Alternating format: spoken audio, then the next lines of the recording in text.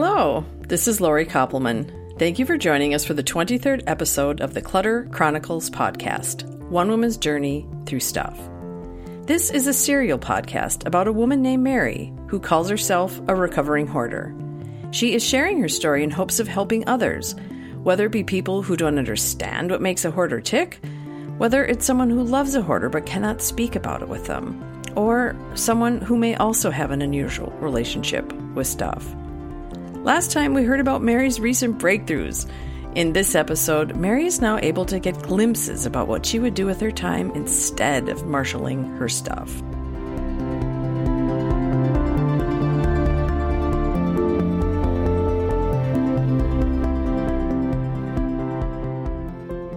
Hi, Mary. Hello. We're in my studio. We're just having some tea and some dark chocolate, so if you hear any rustling around, you'll know what's going on, huh? Yeah. So we talked last time about a pretty significant breakthrough that happened with you in working with, almost working with someone and not wanting to, and setting a boundary, and then working with someone who you felt like was, in some ways, a little ahead of you, in some ways, you were a little ahead of her on the journey, but you were really connected. What's happened since then? Well, some stuff has been coming to me as I'm trying to analyze where I'm at and what I'm doing. And I had visited my dad yesterday, and I was telling him how I'm finally getting to the boxes of books that are in the garage that were actually boxes of books that were in his garage, and then they moved to my garage. Okay. And how interesting these books are to me, and how they're, like, at the time, I didn't really have the wherewithal to digest what these books were, but I always kind of knew I'd be interested in them. It was just too much. Mm-hmm. And now I'm having an ability to look at them and look at the titles and see what the subjects are, and they're all screaming at me, and he's kind of laughing. He goes, "Yeah, I had quite the collection. Your mother and I had quite the collection." I said, "Yeah, but you know, it's kind of like the Twilight Zone for me, because here I have all these books and subjects I want to learn, and I don't read." And I've been analyzing why I don't read. Mm-hmm. And you can chalk it up to ADD. But right. You've said before that you can't sit still. I can't sit still. Mm-hmm. But, you know, I don't know if this has ever been discussed when trying to understand ADD, but this is what's been coming to me. ADD is an outward sign of the anxiety inside. Mm-hmm. And for some reason, I would say the underlining what makes Mary is this anxiety. And it's the common thread in all of this. And what do you do with anxiety? And how do you get through it? Mm-hmm. And what was I doing to appease that? But I was buying stuff, which in turn was actually adding to my anxiety. Yeah. And I really do think it's ironic that I want to read these books, yet I can't read them. Mm-hmm. And but I think there's a hope, because I'm getting to the point where I can quiet myself and do that. And it's one of those things that are on my list of goals. And the other list of goals is to be present for people, to be able to be available. And when I'm with you outside of my house, I'm present. Mm-hmm. But to have you come to my house, you saw the difference. And I told you in that discussion there that I was upset because I had a friend who needed my help and I wasn't able to help her. Right. Well, she couldn't stay at my house. Right. And we were texting back and forth, and I just got this gut feeling to call her. And I called her, and it turned out she just needed a place to be from early in the morning till late at night, just to sack on the couch, just to hang out. And it's a long story. She's in transition. She wants to move, and has just moved here and is going to be moving elsewhere. And so she's kind of not homeless, but really doesn't, like, her house is rented, you know, that kind of thing. So she's in a huge transition. And she works overnight, so many times she doesn't go home, you know, does a couple of overnights or whatever. So I had her come. I called her up, and I realized that the day that she needed was a day I could give her. And she's been to my house in the past. She's my friend that was my business partner. So I didn't have to hide anything from her, although I did try to clean up for her. Mm-hmm. And we sat and talked on the couch pretty much all day. And then I served her lunch. My husband happened to have made some chili the night before in the slow cooker. And then I had changed the sheets, so if she needed to go and lay down, she could, which she did. She showered. She used our house. Wow. And we haven't had guests in that house since before my husband and I were married. And I was able to somehow chisel out a little bit of normalcy. Mm-hmm. And I text my husband and I said, I let her use our guest towels. And he's like, we have guest towels? And I said, and she sat in the nook in the kitchen and ate at the counter. And he goes, we have a counter? It was quite hilarious. And it was really, she knew what I was struggling with. And I said, I have felt so awful about how I couldn't help you a couple of weeks ago. And I'm so glad I could help you this time. A redo. Yeah, and it was a redo. And she could see the change. She's the one who helped me. I think I may have talked about how she came in and took my treadmill out of my house. Yep. So she's like my angel, and that was the spring. Mm-hmm. So she sees the difference since then and sees, the improvements. Oh. And that was so helpful. Of course, she probably wants to say, hurry it up. But I was explaining to her I'm on the cusp of that major change. Mm-hmm. But to just take some time out and relax and have someone at my house and host it, like be hospitable to somebody, I was like, wow. So it seems silly, but I've not done that. Well, that seems like a huge result of the breakthrough that you've had. Yeah. Obviously, because you couldn't do it before. Now you said yes. I couldn't do it before, but I haven't been able to do it since, for the last 6 years at this house, and certainly at my house before we got married. So this is, if someone came over, they sat wherever they could sit.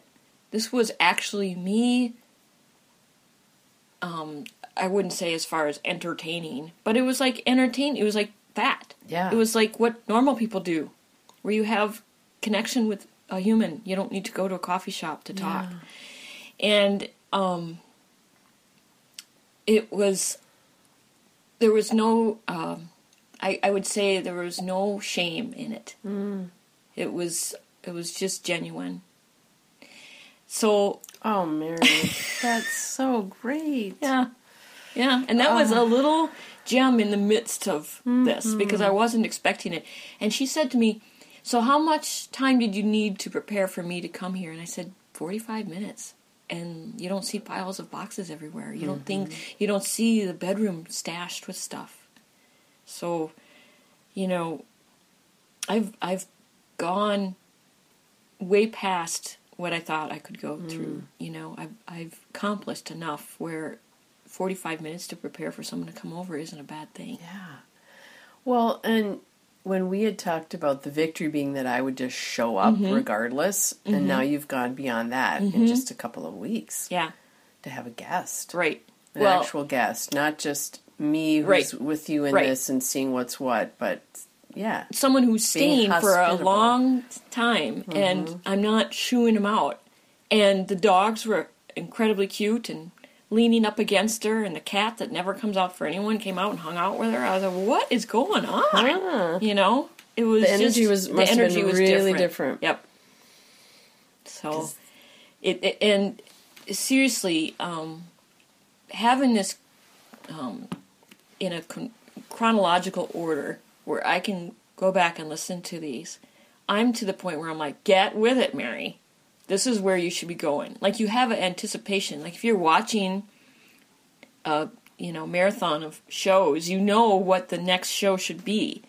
And so it's kind of perpetuating me beyond where I'd be if I was just in my head. Mm-hmm. So it's therapeutic. This has been incredibly therapeutic to open up, discuss it, and then have record of it. Mm-hmm. And then say, okay, what would be the next logical step? Mm.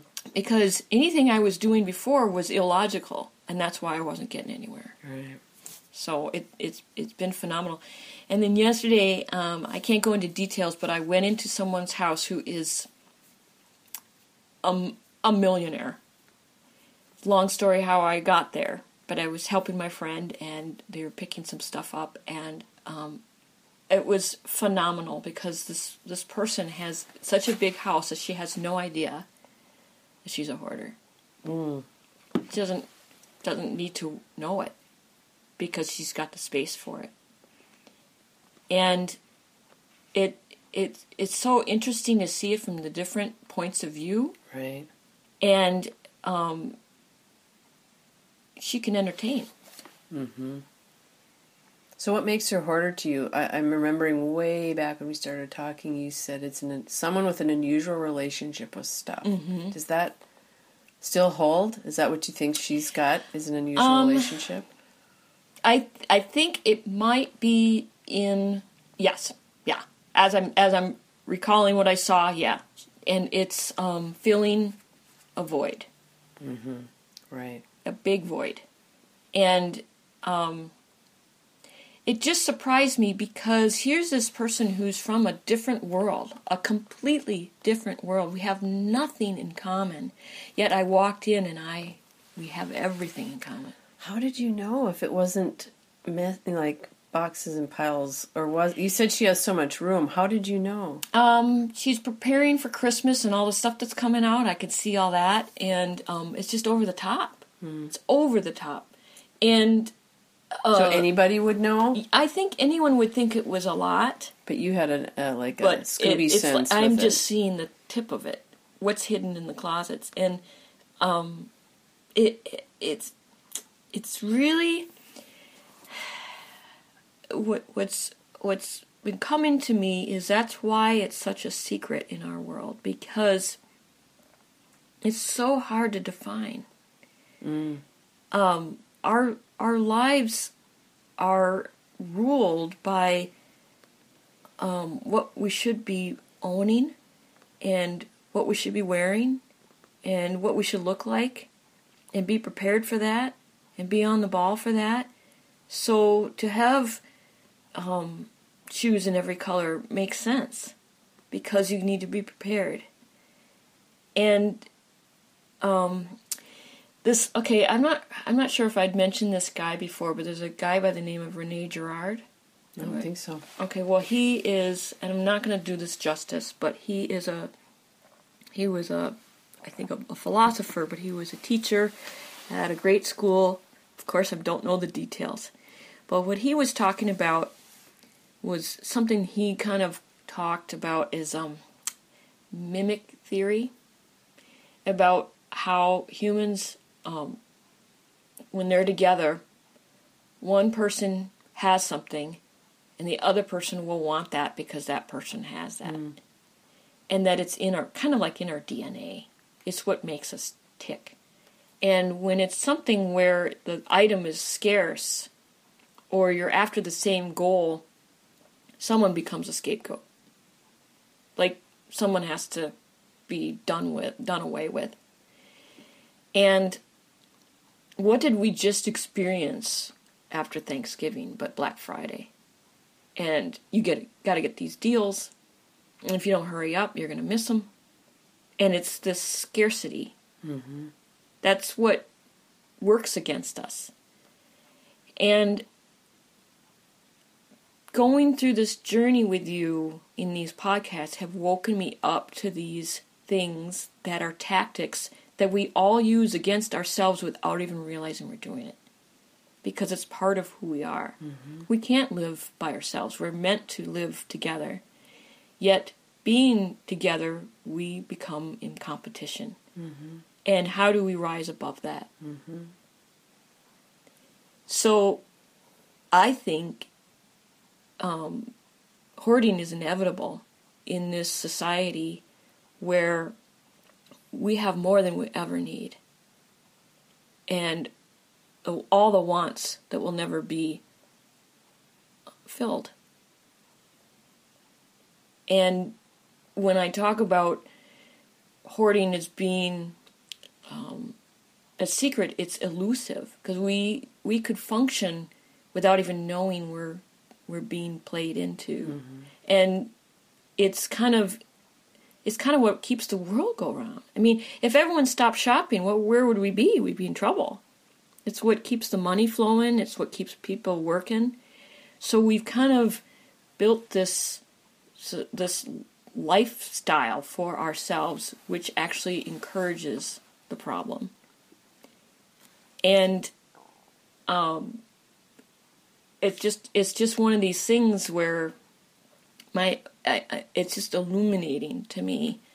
And when I see it, I'm starting to see it in different, with different faces, I guess. Mm-hmm. And when I threw out the ads for Black Friday today, I was saying, no, I'm not going to get caught in that. And I would say another thing that probably has helped me, but I didn't realize, is I don't really watch TV. So I don't have the ads telling me what to do. And I'm very susceptible to that. Mm-hmm. I want to fit in. Obviously, that's what started it. But we all want to fit in. We all want to be part of this life, I guess. Right. So we have talked in the past about people who are dieting and how you can't quit eating to solve the problem. Mm-hmm. You need to eat. Mm-hmm. And we need to survive. So how do we, as a culture, recognize that this is something that's actually harmful to us, and how do we fight it? And I'm in a battle that's way different than someone else who's a minimalist, but the minimalist is still fighting it. That's why they are the minimalist. Right. Yeah, true. Yeah, I think when you said filling a void, I think that is the key. Whether you have a huge house full of stuff or a small house full of stuff, if what you are doing, if why you are purchasing it is to fill a void, that has nothing to do with, what would be the word, a need, mm-hmm. A legitimate need, a healthy need, shall we say, maybe a healthy need. If you're buying it for an unhealthy need, mm-hmm. to fill a void, that's where the problem, mm-hmm. that's when it starts to turn into a problem. And if you can look at something and ask yourself, what am I buying this for? Mm-hmm. Why am I getting it? If you can have the presence to ask yourself that. Because I know we all do it. And when does it become a big problem? When you can't afford it, when you don't have the room for it, when it drowns out your thoughts so that you can't mm-hmm. process what's underneath, which is the anxiety, perhaps, mm-hmm. for a lot of people, because that's not fun. Right. To do. Yeah, right. Your wheels have been spinning a lot on this, I can see. Oh, gosh. Yeah, and it's something that... it's like it's keeping us busy. Mm-hmm. Yes. And how do we combat that to find out what we really should be, pondering? Right. Yeah. Not the stuff and nonsense or the foolishness, yeah. Or what do you call it? Mayhem and foolishness. Yes. Is the best. And it's kind of funny because a guy came up to me and said, I'd really like you to check out these websites and see what you think. And it's about some planet that might hit the Earth and meteorite or something. I just don't think well in those areas. I can never remember what the full thing is that they're talking about, because to me it's just all... I'm not a very scientific person, so I can't remember anything about it. But I did watch some stuff, and I decided it was all... I don't know. At least from this particular source, I thought it was nutty. And then this other person, it seemed interesting. But now I forgot my whole point of what I was bringing this up. Oh, I hate it when I do that. Mayhem and foolishness. Oh, mayhem and foolishness. Oh, I was joking about, well, of course it's going to be the end of the world because I'm going to get my house cleaned out. 10 times. It was predicted. Yes. The sign. You just need to call me. As soon as I can get stuff out of the house, the more doom we have coming. And then I came up with an idea that if I ever wrote a book, I could just call it When Pigs Fly. Yes. So anyway, yeah, a lot has been spinning. Mm-hmm. Mm-hmm. That seems really good. It seems like you're getting to the source of things. Right. And if you listen to the podcast, the theme is filling the void. Mm-hmm. And I filled that void. I filled that house. You did. And now what fills you up? Has it changed? Has it changed? It has changed. I would say my desires have changed. Mm-hmm. And true meaning has like meaningfulness. Right. Like being able to have a conversation with a friend. Mm-hmm. And you know what's ironic about that? When I was in the depths, like the darkness, anyone who called me was a nuisance. Mm. And you know what that is? That's the light shining on my mayhem and foolishness, and I don't want to see it. Mm-hmm. I mean, I feel very grateful that I've been able to get this far, where I can embrace friendships and family, mm-hmm. that in the past I would be like, don't bother me. I got things to do. Mm-hmm. And I honestly thought I was right. Mm. That's terrible. Well, you started out the conversation by saying you wanted to be present for people. Right. And it sounds like that is what is filling you up now. Yep. You're certainly present for your dad. Yeah. And now it's expanding. And your pets. And my pets. And your pets. But it's kind of... I sometimes think in terms of like a movie. And you know those great directors that come up with a way where they can have someone walking slow motion, yet you see the people walking mm-hmm. fast? That's kind of where I feel I'm at. That's a cool image. Black and white.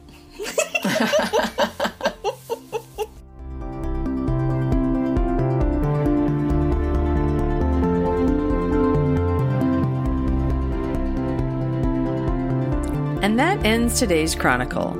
I love that Mary was able to host a friend in her home for the first time. That is major progress.